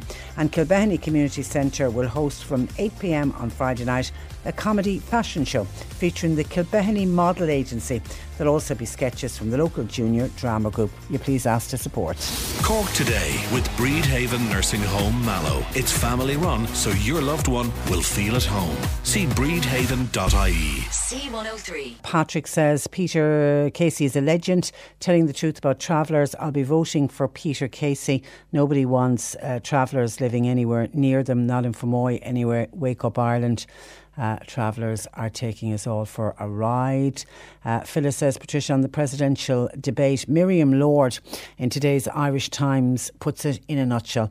Michael D. Higgins, informed and eloquent. Enough said Phyllis. And I love the writings of Miriam Lord, I have to say. She always makes me smile. Always, if I get the time, and some mornings I just don't get the time to always read her piece, but when I do, I'll inevitably come away with a smile on my face. She has a great piece. She does a review of the debate last night, if you get a chance to read that, in today's Irish Times. Hi Patricia, watch the debate. Michael D should do the right thing and step out. Leave a younger person do it. He's too old to be going around the world. He actually looked cross last night. I didn't like the look of him. Did anybody else feel the same? Okay. All right, mixed bag of comments coming in there. Now somebody sent in some text earlier on just to give some mention to some things which I'm always glad to do. Could you please mention that the Macroom Flower and Garden Club are hosting a gardening talk with DJ Murphy. It's happening tonight at Coolcara House at 8 o'clock. Large selection of plants available and visitors are welcome. Please feel free to pop along Coolcara House tonight. And could I please mention, glad to do it, Old Kilcrumper Graveyard friends, who are a fantastic bunch. We've spoken with them regularly on the programme. They're the gang that got together and decided to clean up the graveyard, and they've been doing fantastic work. They're holding a fundraising table quiz to help maintain the old graveyard, and of course their new big project now that we spoke about recently, they're trying to make it wheelchair accessible. So, and obviously there's going to be a cost involved in that, so they're doing fundraising, and they're having a fundraising table quiz next Monday night, the 22nd? Goodness, October's flying by. 22nd of October, next Monday night at 8 o'clock in the Wagon Wheel Tavern in Fermoy. If you'd like to go along, the tables of 5 for €30. So if you want to get your family or a group of friends, and please support them, because they are doing the most amazing work, and they're all volunteers, and there's nobody charging for the physical hard work that they're doing, and they've done a lot, particularly when they started, when they went in there first. There was a lot of physical work to be doing, and now they're kind of at the maintenance stage at this stage. They've done such incredible work in the last year, but there's a cost involved, particularly with making the area wheelchair accessible. So if you can help them at all, please do, and that's a great way to help. Old Kilcrumper Graveyard Friends Association table quiz, wagon wheel, next Monday night with a 8:30 start. Jay has said there is a pothole about the size of a loaf. A large loaf, a small loaf. It's just outside the white line, just beside the white line on the N71, about 300 metres west as you drive to Rosscarbery from Ryan's shop and service station. Very dangerous to motorists, particularly if you're overtaking a slow moving vehicle. So please drive with extreme care there. And anyone from the council listening to us, can you get out and take a look at that pothole? Let me give you I'm always, when I'm in my head trying to picture exactly where it is. So the pothole is beside the white lines. It's in the middle of the road on the N71, about 300 metres west. So you're driving to Rosscarbery from Ryan's shop and service station. So please be very, very careful. And a word of warning, please, and spread this around. And thank you to somebody who sent this in. They got it from Be Alert, one of these text message services, that there are persons posing as builders calling to the houses of elderly people. Now, it says in the area in recent days, so I just don't know from the text what area we're talking about, but I always give these pieces out as a general advice, because even though this initial text could have been sent out, say, in a small area of the North Cork area, and then when people start saying to these scam artists, no, I don't want your business, go away, go away, go away. They then realise, oh no, the word is out, and they move on to a different area, and within hours they could be from North Cork, they could be somewhere down in West Cork, they could be in East Cork, they could be in the city. So it's a kind of a cautionary warning for everyone. Just be prepared. They're posing as builders. They're deliberately targeting older people, and they call and they say, they speak to the occupant of the house and they tell them that there's a leak in the roof of their house, is one of the general ones that they do. And they say, you need to have work done, and we're heading into the winter, and if we get another storm or if we get bad rain at the weekend, you are going to be in big trouble. And they basically put the fear of God into the person, and they're very plausible, and they really have the sales pitch. They're good at what they do in being scam artists, and then they obtain a large sum of cash from the household. Now, they either don't carry out any work or they carry out very shoddy work and can actually get up on the roof and do damage to a roof that wasn't damaged in any way. And the message is not to entertain any cause of this kind. And normally what they do is they'll call in and they'll work out where elderly people are living on their own. They'll never call to young people because they know they'll be ran from the doorstep. If they called to young couples in their 20s or 30s, they would just run, they'd send them their merry way. But normally what they do is they'll call and they'll say, oh, we were doing a job on a neighbour's house or a house down the road, and we were up working on their roof, and as we looked over, didn't we see there's a problem with your roof? Because the obvious question is, how did you know there's a problem with my roof? So that's what they'll do. They'll say they were up on another roof, glanced across, saw there was a problem with your roof. You're going to be in big, big trouble when the rain comes, or if there's another storm or whatever. And as I said, they just frighten the older person, and then they look for huge, large sum of money, way more than the job is worth, can I say. In some cases, they'll get up and they'll, move around a few tiles, letting on to be doing work. But in other cases, they'll get up and they'll move around a few tiles and they'll actually do damage, and they will cause a leak to the roof. So you've got to be very, very careful. If you have a problem with the roof of your house, or you know of an elderly neighbour or an elderly relative who has a leak or who thinks they have a problem with the roof of their house, then would you get them please to contact local tradesmen, are they called roofers, people who roof houses? But you know what I mean, get onto a local business who will be experts on what they do, who will be able to come in, who will be able to assess the job, who will be able to tell you if you have a major problem with your roof or not. And any work that they do, you're guaranteed that you're going to get, decent, good work done. And if there's any problem, then a month or 6 months later, you go back to the company who came to you initially. So please do not entertain anyone that comes to your door like that, offering you any kind of service, particularly with a scam like that, saying you have a problem with your roof that you didn't even know about, and this guy telling you, I was up on the other roof and I saw it and I can see the problem and I can see what's going to happen. You mightn't have a problem this month, but wait until next month when we're in the middle of the winter, it's going to get really bad. So just be careful. Those scam artists are unfortunately out there. They are not going away. Jane Pickett from the Islandwood Veterinary Hospital in Newmarket, part of the Mill Street Group, joins me in studio. Good afternoon to you, Jane. Hi there. What is a lovely day out there, I have to say. It's nice for the humans and for the animals. Now, there was a text in earlier and the lady's been back on again, so please put it out. I don't know if Jane is the answer to this. There is somebody's contacted us, wants to know where can she rehome or donate a goldfish for free. Obviously she's a goldfish, and I don't know why, but doesn't want the goldfish anymore. It's kind of an unusual one to rehome, isn't it? It is a bit of a challenge. I think ask around locally. Maybe one of your friends with young kids might like to take on a goldfish or something like that, but certainly somebody who's prepared to take on the commitment of it long term. Is there much commitment to a goldfish? I think you still have to be prepared to clean out the bowl, provide it with a good kind of environment, clean, lots of sand in the bottom, but also just to be there for the regular feeding and monitoring of it, and obviously giving it any veterinary attention should it be required. Yeah, and unfortunately, because it's come in by WhatsApp, I don't know where the listener is, because I'm wondering if there's anybody has other goldfish, because goldfish get on with each other. Generally they do. Yeah, most breeds of them, they do kind of buddy in together. And the only other one I could think of was a pet shop. Will a pet shop take in a Potentially, it's worth asking them. If not, it might be a good place to ask, because they might know of people who will be looking for them, and also your local vets. They might know of somebody who would like a nice little goldfish and will be prepared with the commitment. And good luck with it. Let us know how you get on with Goldie, and where does Goldie end up. Talking of Goldie, Mary says, I've got a 13-year-old golden retriever, suffers from very itchy ears. The vet has ruled out infection. The vet has ruled out mites. I've tried creams. Nothing seems to work. He's on medication for arthritis. Could that be a possible cause? Any help or advice would be much appreciated. Yeah, I think it sounds like you're doing all the right things. I think my first port of call would be take him to your vet, as you have done, and rule out the simple things like mites, parasites and infections. Sometimes it can be a little bit more difficult. It can be a general skin problem, let's say an allergy to something in the environment that might be manifesting itself as itchy ears or itchy paws, and that might be part of it.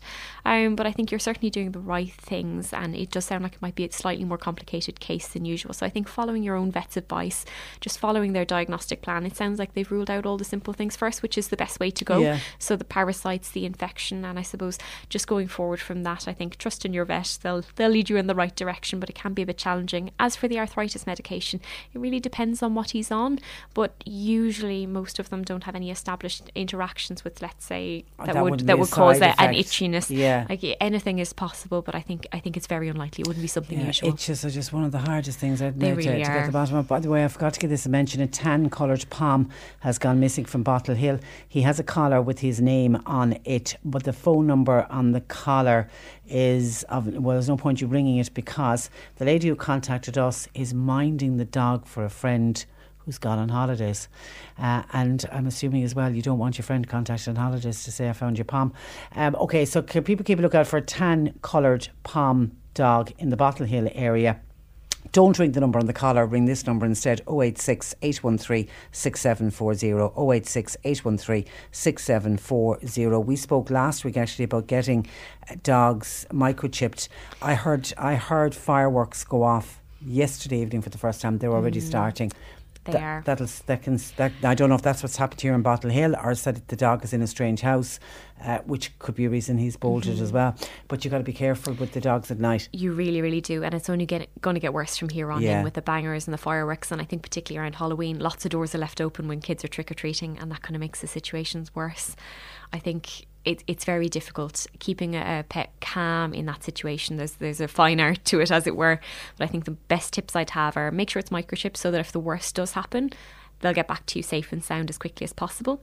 Make sure they have a collar with a tag on it, just as a second kind of level of security. But I think making sure the area and the garden and the doors are secure, keeping them inside, but giving them somewhere safe to hide as well. So they might want to hide under a bed or under a sofa. Should they hear big bangs, they might feel safer. It's like ourselves. But I think the best thing to do is try and mask the sound of the fireworks or the bangers. So stay with them. Stay in and watch television for the evening. Turn up the TV up loud and just act normally. If you're worried, they'll pick up on it and they'll be worried. Yeah, so you act calm and just give them no reason to worry apart from the noise. And I think just masking the noise, giving them somewhere safe to hide if they want to, and giving them that space if they would like to, being there for them if you can be, but just making sure they're secure as well should the worst happen. So that they don't go missing. Yeah.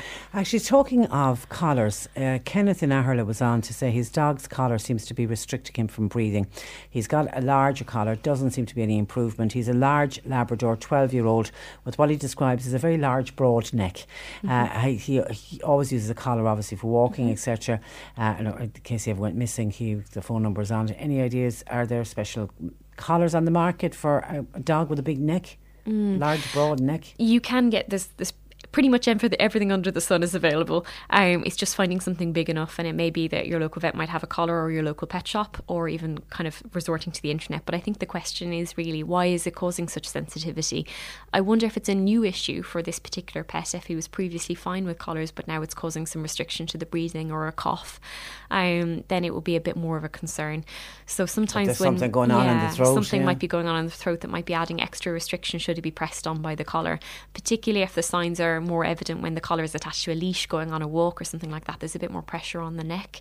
I'd be a little bit concerned if this is a new problem for this little dog, because sometimes when we get a little bit older, our windpipe can get a little bit more fragile, and that's just on the bottom of our neck, just right next to a collar generally. So sometimes if, for example, they cough when they're pulling on the lead or getting a little bit excited out, it can be because there's some sensitivity in the windpipe, in the trachea, and that might be so it isn't actually the collar at all. It could well be. It might be that the collar is kind of exacerbating some problem in the throat, and I think that's worth a check out with your vet just to make sure there's nothing to be concerned. But I think with the collar itself, one thing you can do is maybe use a harness that sits low on the neck instead, because then it will just avoid hurting the area in question, as it were. It's not around the neck at all. Yeah, exactly, just to avoid the area.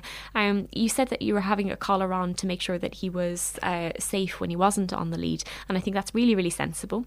You can attach maybe a little tag like that to a harness, and it might be less kind of obtrusive on the neck. But I think the important thing is make sure he's microchipped. And a 12-year-old dog very possibly isn't microchipped, because microchipping wasn't around when he would have really originally got the dog. Thanks for that, Kenneth. Joseph in Mill Street, any advice for a 3-year-old terrier male who chews everything? It can be furniture to the outdoor plastic furniture, even chews the kids' toys. He has been neutered. Oh no, I think you have to think about 3-year-old little terriers as bundles of energy. They're almost like a destructive toddler is the best way to describe them. As long as even at 3, they're in their prime, they're full of energy, they're all excited about life, and they just want to investigate everything. I think the important thing is he's just trying to kind of get some mental stimulation, probably by chewing things and breaking things down. It's probably really, really entertaining for him. But I think the best tactic in this case would be 2 things. Take him out for lots of walks. Give him lots of mental stimulation, going out walking in the woods, lots of different places, lots of fun for him, so that he's kind of satisfied in himself. He doesn't feel bored. Burn off the energy. Yeah. But as well, if you think about ourselves, if we were sitting in the house for a few hours ourselves, we'd be bored. We'd be staring at the wall. We'd want to watch television or have something to do. It's exactly the same for them. So I think burn off the energy as best you can. Really satisfy his mental need for excitement and stimulation by taking him out for lots of walks, doing a little bit of play in the garden perhaps, but make sure he has safe toys to chew. So I think trying to replace some of the things that he likes to chew, whether that be the leg of the sofa or the kids' toys, with exciting toys for him that will be safe. So I think my concern in this case we have a problem where he's maybe destructing furniture and toys. They swallow things they're not meant to sometimes when they do that inadvertently, because they think it's great fun and they think they'll just eat it. So that might lead to bigger problems, like let's say a foreign body or a big tummy ache. So I think replacing those things with safe toys for him to avoid any, let's say, latter problems would be the best strategy. Have you had to operate on dogs? Many. And take out the weirdest of things? The strangest things. Yeah. Absolutely crazy things. All kinds of kids' toys. Sometimes you get very exciting looking x-rays where you can even see the outline of, let's say, a Casper the Ghost toy. And then it just gets stuck. It just gets stuck and it causes a massive obstruction and it can be life-threatening. And in a terrier is a small dog. Exactly. And they like to chew things. Okay, Eileen in Middleton looking for advice. She has recently taken in a stray kitten, very young. They've decided they're going to keep it. Well done. They've been giving the kitten milk, but now she's heard from somebody else that milk is bad for kittens and cats. Any advice on what she should be feeding, etc.? I think, first of all, well done. You're probably trying to do your very best for that little kitten, and that's great. I think it is true that some cats don't deal with the proteins and the sugars in milk very well. In cow's milk we're talking about here, I assume. It's probably not the best thing long term for them. Nutritionally it's okay, but they just are quite intolerant to it, and it generally gives them the runs, to be perfectly honest. So it's not the best thing.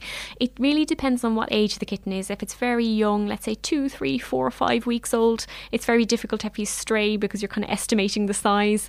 Then it probably needs incredibly regular feeding, probably every few hours, depending on what age it is.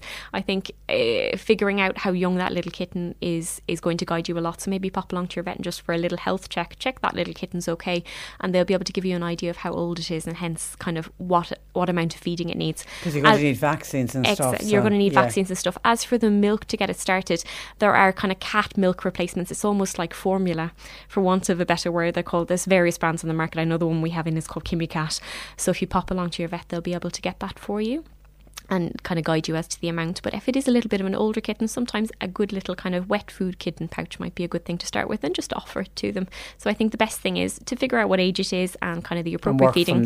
Work from there. And any of those kitten pouches, they smell quite strongly, which drives them. They love it. That's what the kittens love. Hey, question please. My Staffy keeps biting her nails. Is that a good thing or a bad thing? Oh, if she's biting her nails, I wonder if she's really kind of just chewing at her feet and the nails are kind of in the way. That would be a little bit of concern for me. It wouldn't be a usual behaviour to have them biting their nails. It would indicate to me that there might be some discomfort or pain there. If it is truly the nails they're eating, then that's very unusual. But there can be diseases that affect the nail bed itself, for example, like a nail bed infection, and that would require treatment. If it is just chewing at the feet generally and the nails are kind of getting in the way, sometimes that can be a symptom of kind of generalised itching on the skin, because if you think about where dogs can reach easily, they can reach their bellies and they can reach their feet really easily, and they're the first places they begin to lick and chew when they get a little bit itchy. So I think the best advice in this case is to put everybody's mind at rest and keep them safe, is to pop along to the vet for a good examination, explain the problem, and they'll be able to assess whether it's an issue. Okay, and Patrick in Fermoy has a Yorkie, 10 years old, and just for the past week they've noticed the dog is drinking a lot of water.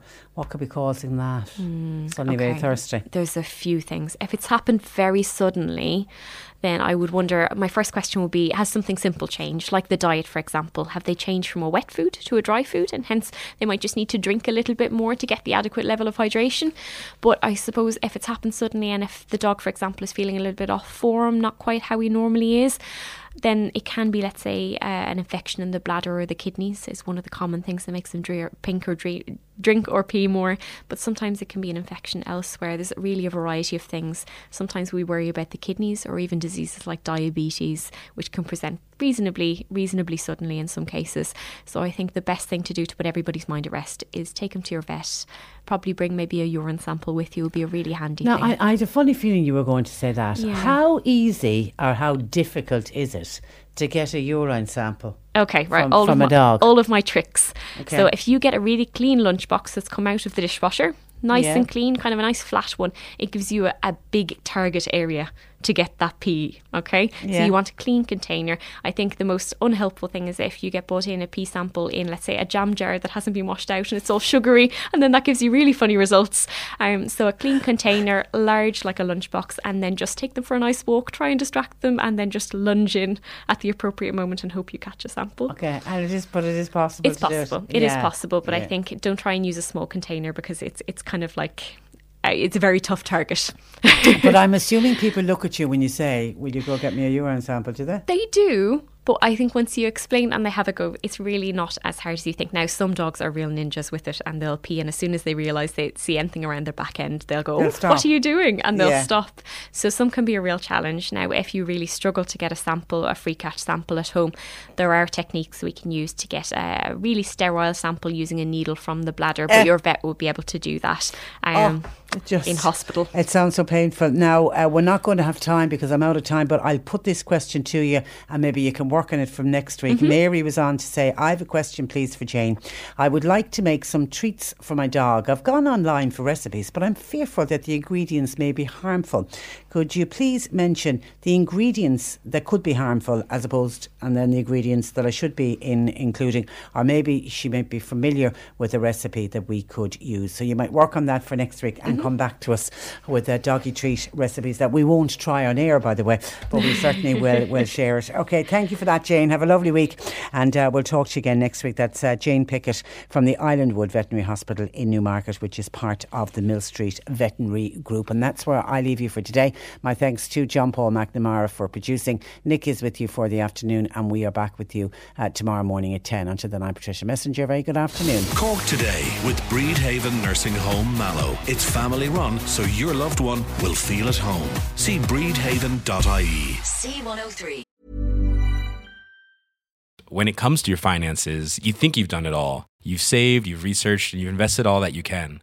Now it's time to take those investments to the next level by using the brand behind every great investor, Yahoo Finance. As America's #1 finance destination, Yahoo Finance has everything you need, whether you're a seasoned trader or just dipping your toes into the market. Join the millions of investors who trust Yahoo Finance to guide them on their financial journey. For comprehensive financial news and analysis, visit yahoofinance.com, the #1 financial destination, yahoofinance.com.